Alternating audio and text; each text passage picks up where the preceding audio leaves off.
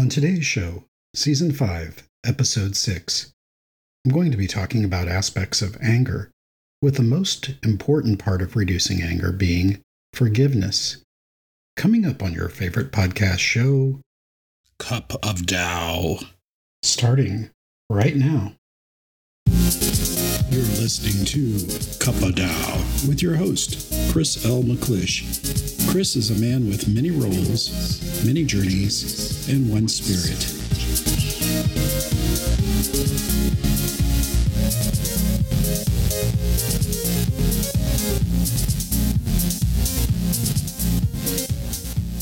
Hey, what's new with you? Today I want to talk about anger. I remember hearing two competing views about anger. One, that it's a normal, healthy emotion. One that comes to warn us or to react to when we perceive things that are threats to ourselves, others, or our life. The other view is that it's a destructive emotion, that it contributes to high blood pressure and other destructive forces in our body, and fuels hate, including some crimes.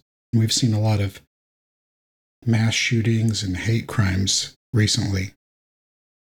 From my school of Taoist thought, we know that it is very difficult nor unnecessary to always try to stop our natural flow of thoughts and feelings that naturally just pop into our brain.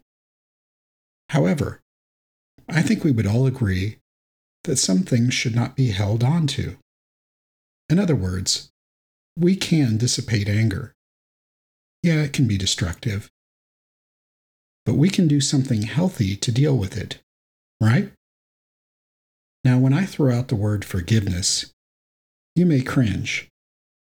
I think we have a notion that to forgive means to forget, or to keep those who are toxic to our well-being around in our lives.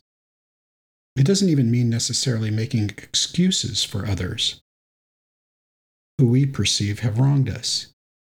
Although sometimes putting ourselves in others' shoes and seeing things from the other person's background and perspective is a helpful part of forgiveness. We can ask our mind, how long are you going to hold on to this anger? How long are you going to let it interfere with your life? Ask your mind, say, mind, how long are you going to allow the toxic effects of holding on to this anger poison me? We can then recognize that other people are the way they are and try to let it go. It may go away in its own time. Maybe we just need to give permission to that anger corner of our mind to empty itself when it's ready, when it's willing and ready, so that we can then move on. Your assignment is to find some buried anger, resentment, and lingering grudges, and talk to your mind about letting these go, at least to the extent that you can feel free of the chains of anger that hold on to you. Sound like a plan? It's your choice. The only person that anger really hurts is you. In the words of songwriter Don Henley, from the old song Heart of the Matter, there are people in your life who've come and gone. They've let you down. They really hurt your pride. You better put it all behind you, baby, because life goes on.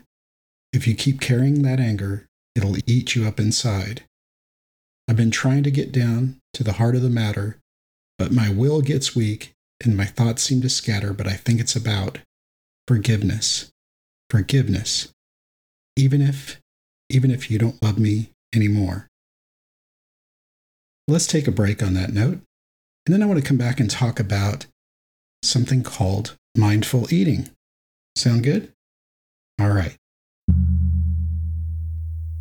If you would like to connect with me, support me, or maybe you just want to learn more about me, please go to chrismcclish.com. See the show notes for more detail. Also check out my book, Accepting Life on Life's Terms, available in written, print, digital, hardcover, and audiobook formats. Get it now where you get great books. So I've been trying to lose weight lately, cut back on sugars. Have you heard about something called mindful eating? You should try it. Try it with popcorn. Take a piece of popcorn, put it in your mouth, almost keep it in there without just immediately swallowing. Really roll it around in your mouth, absorb the taste, let it almost melt in your mouth. Do this as long as you possibly can before taking another piece. If you do this, you'll find that you probably will eat less popcorn. I've heard that it takes a while for your mind and your hunger level to catch up with each other before your stomach sends signals that you're full. So in this way, it's kind of a Taoist way of eating because you can really enjoy the food that you're eating without just talking and wolfing down food. And I don't know about you, but when I used to work at a hospital, I learned to eat really fast. I'd get a 30-minute lunch. By the time I got downstairs to the cafeteria, rushed through the line, found a seat, I would have to just gulp food down and then get back up to the unit. And it was really a bad habit that I learned. So next time you eat whatever it is that you're going to eat, try really enjoying it, taking your time, taking breaths and maybe drinks in between bites, maybe setting your fork, spoon, or chopsticks down, really enjoying the food. And you'll probably consume a lot less than you otherwise would have, and you'll have a better time enjoying the food. Sound like a plan? Great. That's it for today's show. I look forward to seeing you next time. May peace and love be with you. Thank you.